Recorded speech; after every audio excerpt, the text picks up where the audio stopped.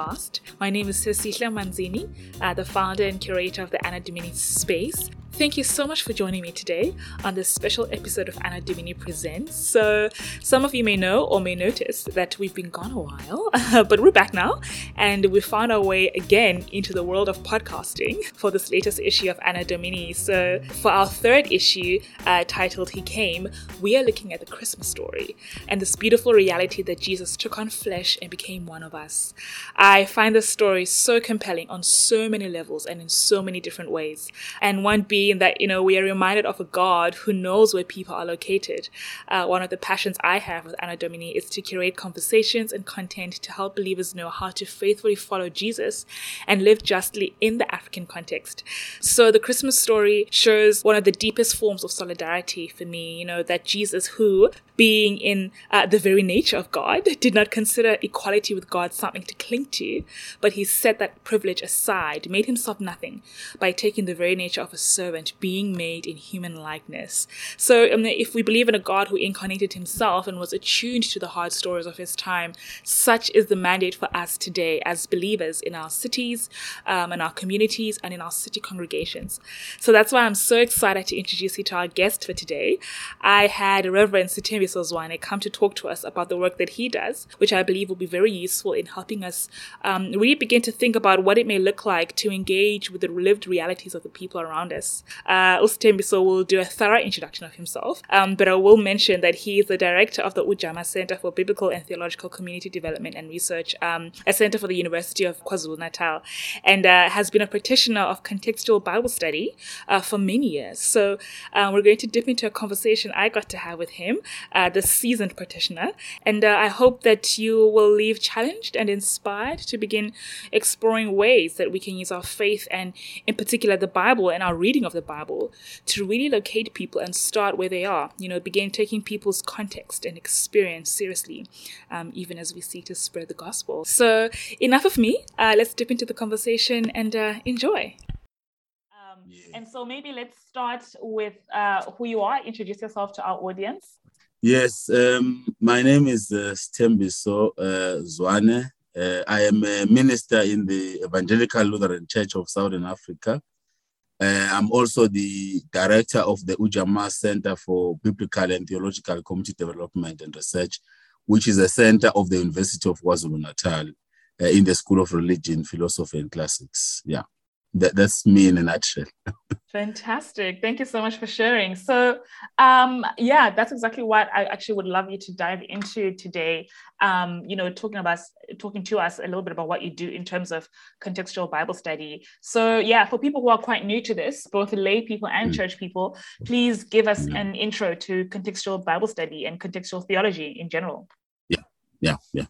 Well, thank you very much, Cecilia. Contextual Bible study is an intersectionality between community and the academia. You bring together organic intellectuals, people who are in the community, together with the trained readers of the Bible, people who are in the academia, in the university, together so that they can reread the biblical text. They bring with them their expertise, both as organic intellectuals as well as trained readers of the Bible, the so-called biblical scholars.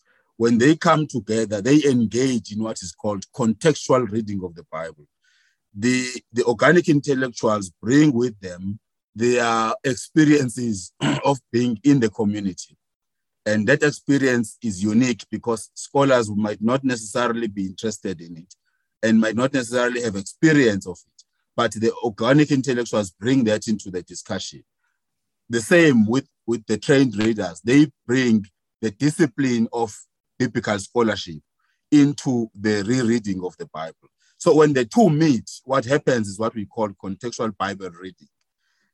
Those who are at the margins of society reading together with those who are in the academia, trying to find out what does the Bible offer as a resource, both for communities as well as for the academia. And contextual theology, therefore, features prominently in that discussion because contextual theology is concerned about what is happening in the community where the organic intellectuals are, and is also concerned about changing the narrative where there is oppression. Contextual theology seeks liberation.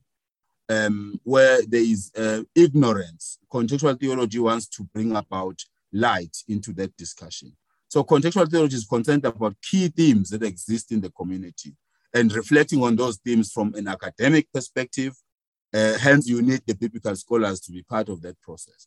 But ultimately, contextual theology is liberation theology, which comes from Latin America in terms of its origins. But also in our own South African context, there's a lot of similarities between Latin America and Africa in particular. And South Africa, when you look at the history of our liberation from apartheid to democracy, you can clearly see how the Bible was used contextually in that context, because we use the Bible, especially the narrative in Exodus to Deuteronomy, to engage with this narrative of liberation, to say Moses in Exodus was our Nelson Mandela in South Africa. When Moses led the Israelites out of Egypt, and then Joshua took over in Deuteronomy, moving into the book of Joshua. That was a story of liberation, of moving from slavery, oppression of slavery, into a post-slavery period of freedom for the Israelites. The same with South Africans moving away from an apartheid government of the National Party to a post-1994 era of democracy led by the ANC. That in itself is when you do contextual Bible reading. You are comparing a story in the Bible that speaks about liberation with the context of political liberation in a South African context. That's what contextual Bible study is. It is about understanding theology contextually by focusing on specific themes that are contextual, but not ignoring the ideotheological context of the Bible, that the Bible is both historical as well as ideological. And that's why you need biblical scholars, so that they dig deep into historically what was this text about, ideologically what was this text about. Then you use the history as well as the ideological context of the text to then analyze your local context. That becomes contextual theology. The mirroring of the two contexts in order to find synergy between the two contexts, and then interpreting those two contexts to make sense of what the Bible is offering you as a resource. So basically, that's what contextual theology is about. It's reading of two contexts by two different community as well as academia components engaging in the Bible together. Not one reading for the other, but both of them reading together the same text as equal partners, not one being senior to the other. Because that's another important thing when you talk contextual Bible study. You can have a professor, an unemployed person, a bishop, a woman, a young person, all of them sitting in one group. They are treated as equals. There is no senior person there. Because what contextual Bible study does is to level the playing fields so that everybody feels that their contribution is respected and is appreciated. That's why it's different from other methods, because it doesn't look at what position a person holds, what race, gender, what class. Focuses mainly on the capacity of reading the Bible that you bring with you, your experience of reading the Bible that you bring with you. I love how you, earlier on you mentioned how, some people get very shocked when people start, engaging in contextual Bible study. They're like, suddenly you're very political. So maybe talk to us about very quickly the particular emphasis in the political. I think the key thing is that when we talk about the Bible being a political entity, is that it comes from a particular community and a particular class of people, race, and gender. We all know that the Bible comes from a patriarchal society. In the Jewish context, the majority of the people who wrote the Bible were all men, and of course, that in itself is a political statement to make, to say, let us acknowledge the fact that the Bible is written mostly by men. The narrative of the Bible itself is about male dominance. You hear about the disciples of Jesus Christ. We are told, you're talking about majority of 11 of them being men, with one being contested, whether there was a woman as the 12th disciple. It's still a contestation, but you also hardly hear women being named, given names in the Bible. You are told that a woman who was bleeding, but what was the name of the bleeding woman? We are told about the little girl whose father was Jairus, the leader of the synagogue. But what was the name of the little girl? We only know the little girl through the father, which is Jairus. So it's political in the sense that it is biased towards a particular gender. And women seem not to feature. And of course, even in the hierarchy, women were at the bottom of that hierarchy. It was men on top, the slaves in the middle, and the women at the bottom. So it's political in that way. And currently in our context, we are saying women have so much to offer, and we must value women. We're talking about the ordination of women, making sure that women are represented in parliaments, for instance, that they constitute at least 60% of our parliaments, because they were previously disadvantaged and marginalized. So the Bible is political in that sense, that it begins to show us that patriarchy did not begin now. It began centuries ago. So we need to interrogate the Bible so that we are able to find out what led to it being a patriarchal product. And therefore, we take that lesson into our current context, and then we challenge the same system of patriarchy today in our own South African context. So it is in that context that we say the Bible itself is political. When we talk about issues of land, you read the story of Naboth, for instance, in 1 Kings 21, how Naboth lost his land through a political maneuvering and manipulation by King Ahab and his wife Jezebel. So in that way, you find these nuances in the Bible where you see elements of political influence and elements of political manipulation. And therefore, we cannot shy away from the fact that the Bible itself is political. Because even people who wrote the Bible had their own interest when they were writing. You can read between the lines that this author was trying to push a particular agenda. So it's there. That's where we take our cue in terms of arguing that the Bible itself is political. Fantastic. Thank you so much for sharing that. So, we are in Advent season, as you would know, yes. And I would love to be able to connect the Christmas story to what you do. And you mentioned a little bit that contextual theology comes out of liberation theology. So in your mind, how would you be able to create to connect that Christmas story to liberation theology? Mm-hmm. Yes. No, thank you, Cecilia. I think Jesus himself was the great liberator. He came to liberate those who were oppressed politically, economically, spiritually, and culturally. So Jesus came to liberate. So he is the architect of liberation theology. Because you remember, he came to the world to save the world from its own self-destruction. Through sin, all sorts of sin, not only individual sin, but also structural sin. And structural sin is about economics. The fact that you have people who have more than enough, whereas you have others who have nothing to eat. That's economics. And Jesus came so that the poor can be liberated, not only from their oppressors, but also liberated from economic injustices. So Jesus represents liberation in all forms of liberation. Because liberation is a very broad concept.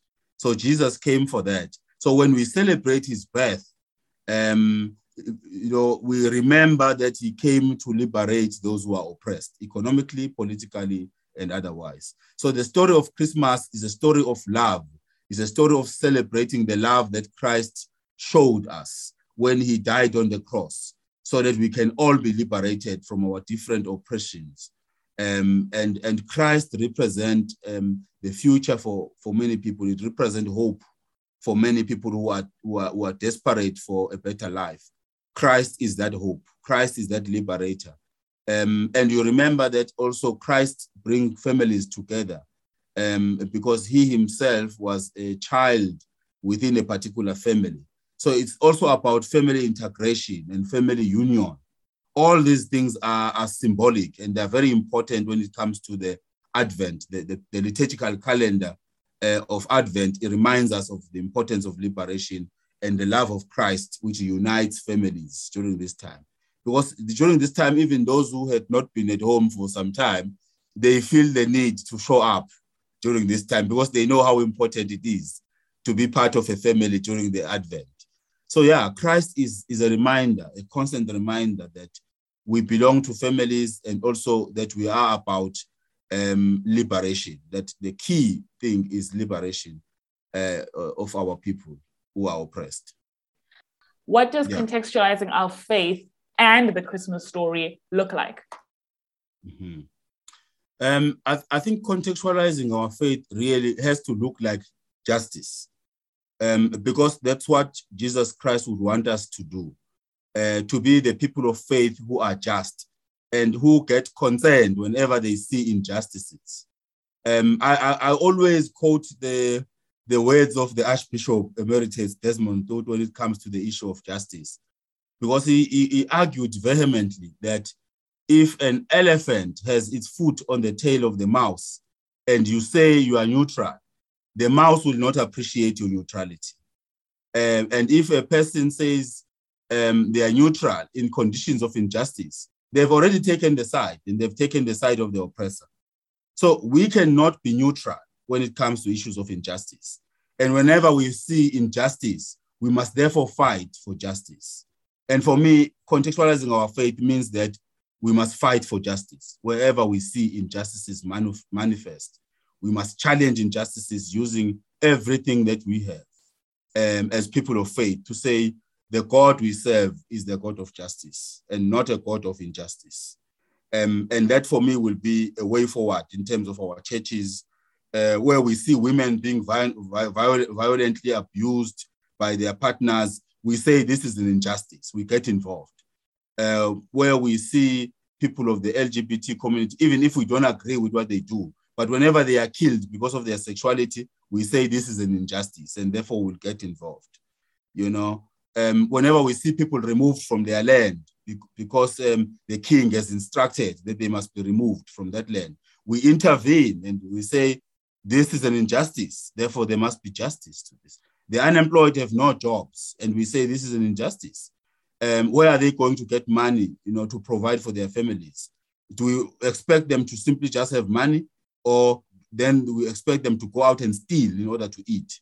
It's an injustice. We need to get involved. That's what it means to contextualize our faith. It means we must prioritize those who are oppressed. We must challenge injustices wherever they manifest. For me, that would be an ideal way of contextualizing our faith.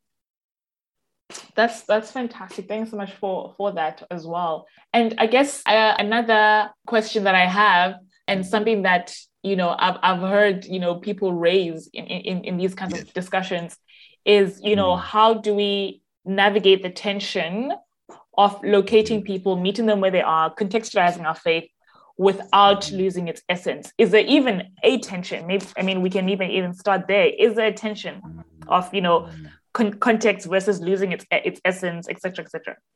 Well, I think that would be subject to different ways of appropriating what we mean by tension, because, and of course, we also think that tension is something that is negative. There is a positive tension where people bring their own experience into the table, and because their experiences differ, people interpret that as a tension. But it is their experience. It can't be a tension when someone narrates their own story. It's like someone simply rubbishing your experience of racism, as we recently saw on that video. Someone saying, "I don't care, it doesn't affect me," because they've not experienced racism. They don't see the importance of narrating a story about racism because it doesn't concern them. They kind of trivialize it. But for someone who has experienced racism, it becomes a serious issue. So you can never nullify that as something that is unimportant, inconsequential. But we've seen that in the past. But that is not a tension. It's a matter of people bringing their own experience into the table and sharing that experience. what people need to do is to appreciate the diversity of experiences that people bring with them as something that is positive rather than as something that is negative. Because we have a lot of things that we bring that shapes who we are as people. It can never be seen as something that is negative. That's why I think that I like the biblical text in First Corinthians 12, when St. Paul uses the analogy of the body, where he argues that the ear cannot do what an eye can do. The mouth cannot do what a hand can do. So each and every member of the body is equally important in the body because it offers something unique to the body. It might not be the same job that an eye will do, that the hand also will do. But both the eye and the hand are equally important. You can never say the hand is not important because I can have the eye to see. No, but the eye cannot handle anything. It can only show you the way, but cannot handle.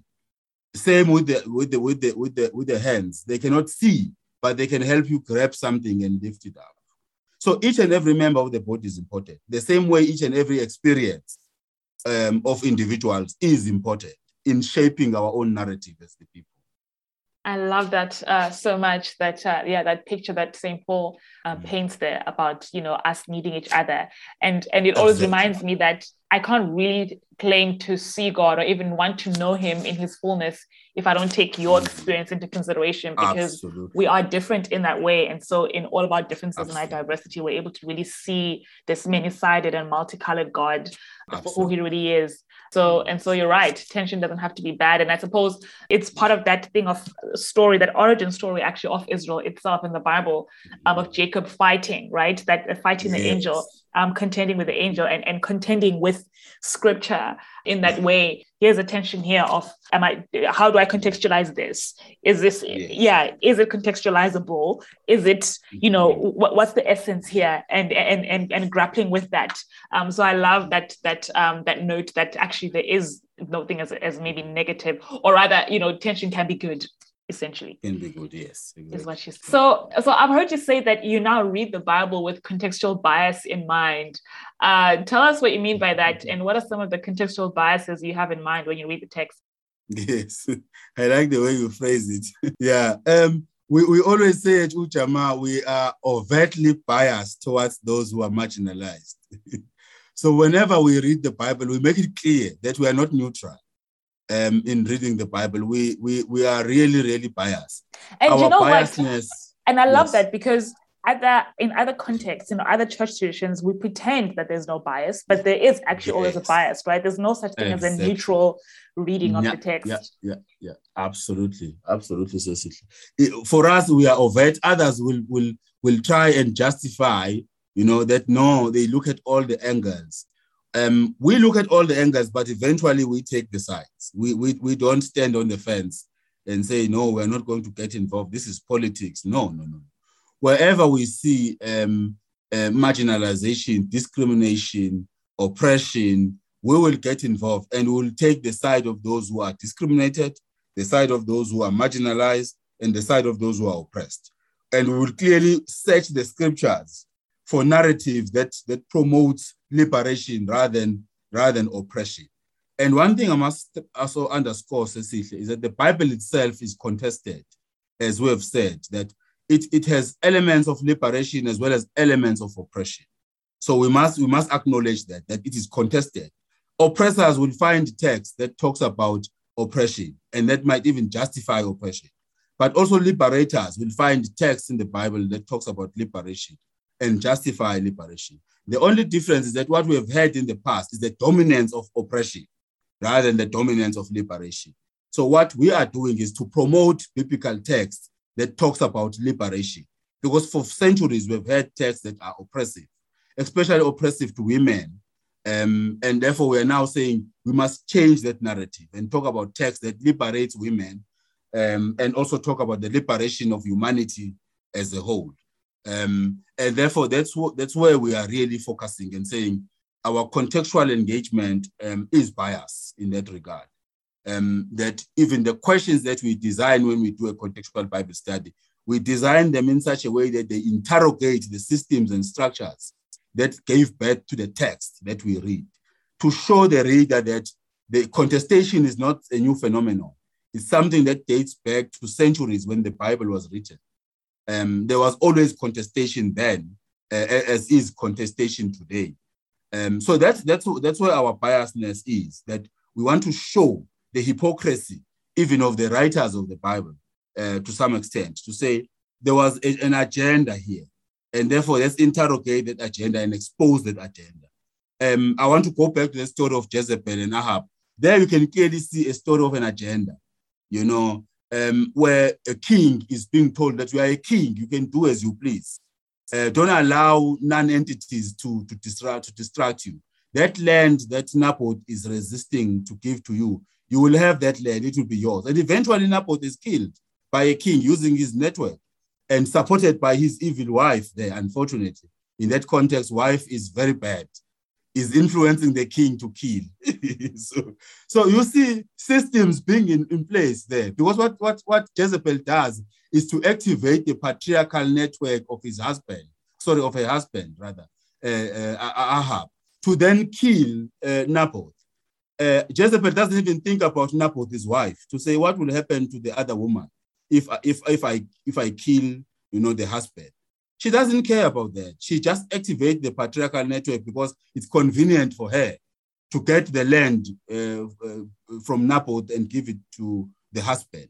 So you can see also women conniving with men if it's convenient for them to get certain things done on their behalf. But what we're encouraging is the network of women, the solidarity of women to challenge injustice and not be selective, to say, no, when it favors me, I'm not going to get involved. No, wherever there's an injustice, women together must fight the patriarchal system and not ever embrace the patriarchal system.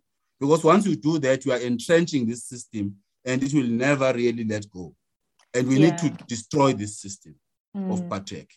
And internalized patriarchy is definitely a thing. And I also find it interesting, you know, in that story of Naboth and, you know, Jezebel and King Ahab, you know, it's like the Bible in these instances, it just shows us these stories, right? It tells us these stories, and we find stories in the Bible really of instances where injustice was supported by the biblical characters and instances where obviously justice was upheld as well. And so it's like, we really need to be able to read it in its entirety and let the text speak, and not always think that, you know, just because it's in the Bible, then, like, you know, it's been sanctioned, or like we're not allowed to question some of things that were happening there. So that's great. And speaking of the Bible and again, you know, talking about context, what are some of the things that we will need to keep in mind, particularly if we go to the New Testament and we think about some of the times that Jesus lived in himself?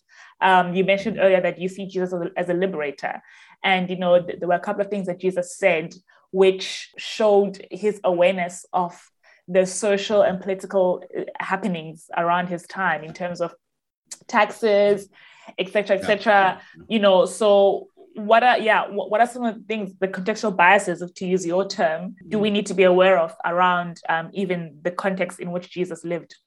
No, thank you very much, Cecilia. I think we must understand Jesus as someone who was a citizen, who experienced the challenges that all the citizens will experience.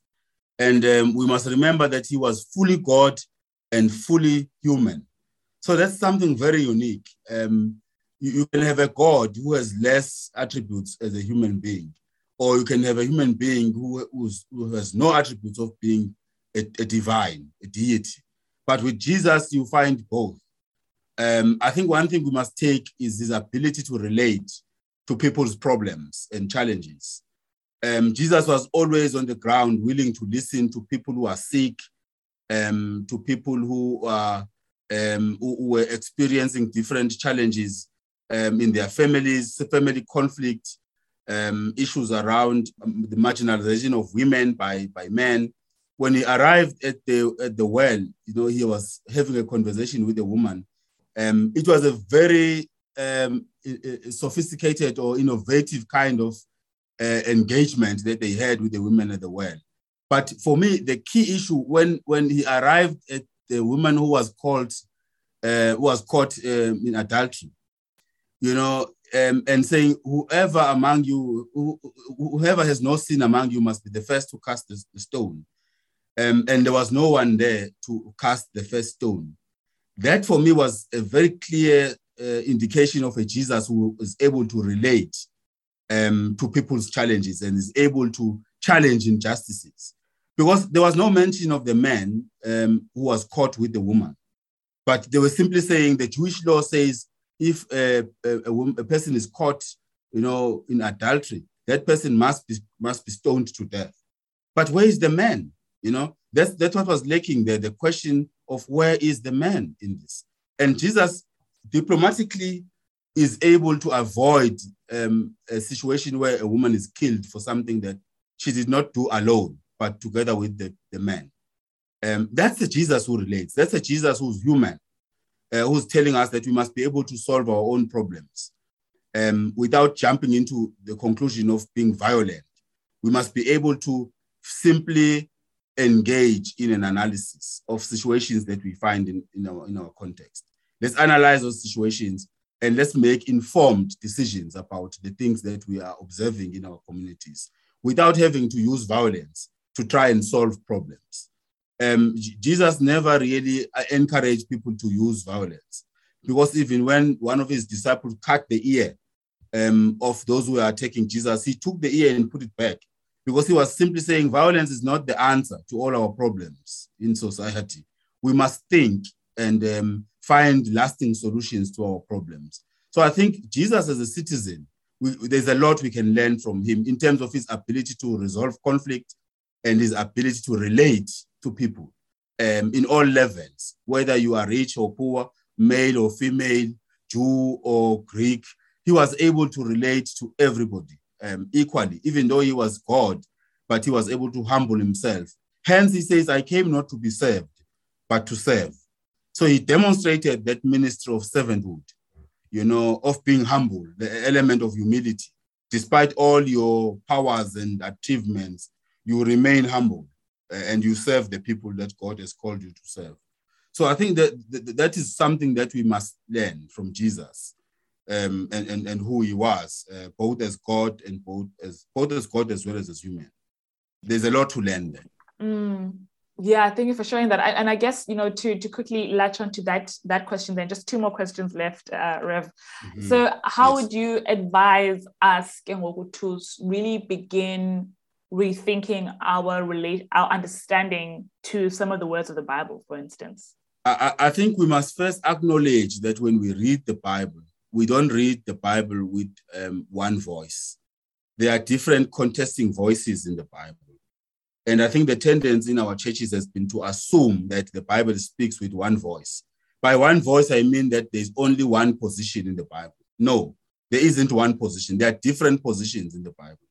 There's a position of men in the Bible. There's a position of women in the Bible. There's a position of rich people in the Bible. There's a position of poor people in the Bible. There's a position of priests in the Bible and the position of those who are members of the churches. So there are very diverse views. And once we acknowledge that, then we are able to go to the Bible with an open mind to know that we can hear the voice of the oppressor in the Bible and the voice of the oppressed in the Bible. So when we go there, we then listen to all the voices in the Bible. And then we take a position and say, having listened to all these voices in the Bible, this is the voice we are willing to support. And we are supporting this voice because this voice has been marginalized for too long. Now we want this voice to be heard. And therefore you elevate that voice that has been marginalized and you take a position to support that voice. That's basically what biblical hermeneutics is about. It's about interpreting the biblical text. But you can either interpret it to support the oppressed or interpret it to support the oppressor. It's a choice that a reader makes when they approach the Bible. But you find those different positions in the Bible anyway. But it's up to you what side do you want to take when you read the Bible. But to simply assume that there's only one voice, I think is a big mistake that has been made. And it needs to be corrected. And I think contextual Bible study, in a way, attempt to correct that view of saying there's only one position in the Bible. We say, no, there isn't. There are a number of voices and positions in the Bible. You just need to navigate through those different voices and support a voice that you think requires support for it to be heard. Fantastic. Thanks so much for giving us that practical consideration to be aware of when we begin to really start to unpack our understanding and our relationship to some of these words. So then let's say, someone has listened to this and they are sold. They're like, I get it. Textualizing our theology, liberation, etc., multiple positions of the Bible. Where can they practically start? Give us a practical guide to doing contextual theology or contextual Bible study. Yeah. Easy steps. Thank you. It's a very pragmatic question. It's very, very helpful. I think we begin where we think we have the space and the platform to be able to start a conversation. You can start at home where you are so that you don't complicate things. You take the Bible, you read a particular passage in the Bible, and you say to your family members, let's have a conversation. What do you think of this passage? Do you think this passage is affirming or non-affirming? Do you think this passage is oppressive or liberating? You start the conversation there. Once you get the buy-in from your family to say, yeah, I can see there are different contesting voices in this narrative.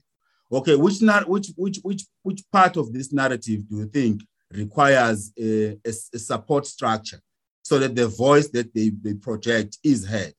And then people start saying, oh, I see a child here being marginalized. I see a woman here being marginalized. I see a poor man here, a poor woman here being marginalized. Then the next question is, who among us here in the community will be this character that we read about in the Bible? And you start saying, oh, I see there are women there in that house who are being abused. Oh, there's a poor person there in that house who has no food. Okay, what then can we do to assist? You start making practical plans to say, okay, maybe once a month we'll take some groceries and go and give to that poor man staying there, so that at least we make a change in one person's life a month. They have food for the month. We have already done something practical from a reading of scripture that shows you there are challenges in the community. You are already making interventions from that reading of the scripture. Then from there, you move to your community and you get the community involved. You move into your church. You get your church involved. Suddenly, you have the whole community in support of that initiative. Then you start having contextual Bible studies with the communities and the churches to show them more biblical texts that are supportive of those who are poor and that are supportive of women who are being oppressed by their partners. And that way you are beginning to build what we call a movement of people who are thinking alike about a particular issue. That way you are already making an impact in your own community. But start small so that you are not overwhelmed, and start where you think you have the powers to influence so that you don't get discouraged. You don't just go to the bishop and his clergy and you start there. They simply throw you out and they quote scriptures, they tell you know nothing about theology, and then you get discouraged. But if you start small, you build your confidence and you read more. By the time you get to the bishop and the priest, you are already armed with the biblical texts that are very progressive. You are armed with a movement behind you that you have already convinced to say the Bible speaks a lot about liberation rather than oppression. That way, you are able to make a significant change in the community. Thank you so much, Rev, for those practical steps. I love that second one particularly, which is about understanding who we are in the story. Because obviously there's a tendency, right, that we have of wanting to read ourselves as the hero, right, or the victim of the story. It's the Pharisees and the peasants in the New Testament. We never see ourselves as the oppressive religious teachers, but we're quick to position ourselves as the ones being persecuted against, right? In the Old Testament story of Sarah and Hagar, we're quick to see ourselves as Hagar, who's at the complete end of her rope and crying out to the God who sees, without also interrogating the ways some of us are actually Sarah in the story, right? The ways we are complicit in upholding or enforcing injustice, and how to then repent, right? Just like you said, how we read and the implications of what we see will naturally then lead us to action. So I really love how contextual Bible study makes us aware of these very real power dynamics, which are very present in scripture as well, and then calls us to go beyond the individualizing, right, over spiritualization of scripture towards actual true reconciliation and retribution and restorative justice. So Rev, I'm not sure if you have any last words, but thank you so much for coming on and for generously sharing your insights with us. You've been doing this for years, so hats off to you. It's an absolute honor to be able to host and glean from legends such as yourself. I'm humbled, Cecilia. I just want to thank you for your insight and for your vision. You are a young woman, very intelligent, and I really appreciate you are very committed to what you are doing, and a lot of young people will learn a lot from you. You are a community builder, and I just pray that God keeps you motivated and never feel that you are overwhelmed by this. Take this as part of your calling as a young person, and you will influence a lot of people, not only women, but everybody will be influenced by your insight and your vision and commitment to this. I will do this any time of the day because this is what I think is my small contribution to the work that has already been done in the past and is ongoing. And young people like you motivate me. When I wake up in the morning and see such passion, I say, yeah, which means there's something good that we are doing.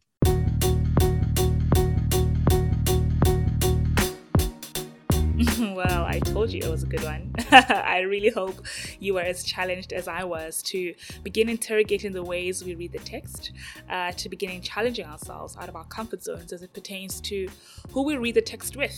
Is it with people who just look and think like us? How do we see ourselves when we read the Bible? Do we position ourselves as the victim or the hero?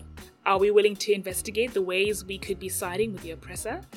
I encourage you to find community that you can begin contending with. Find us online as well. We'd love to hear from you. We are on Facebook, Twitter, and Instagram at Anno Domini Mag, or visit us on our website at annodominimag.com. Keep engaging and following our content drops as we continue this journey of looking at the incarnation of Christ and what it means for us in our walk of justice in our African context. And thank you so much for joining us today for this conversation. Hope to see you next time. Bye.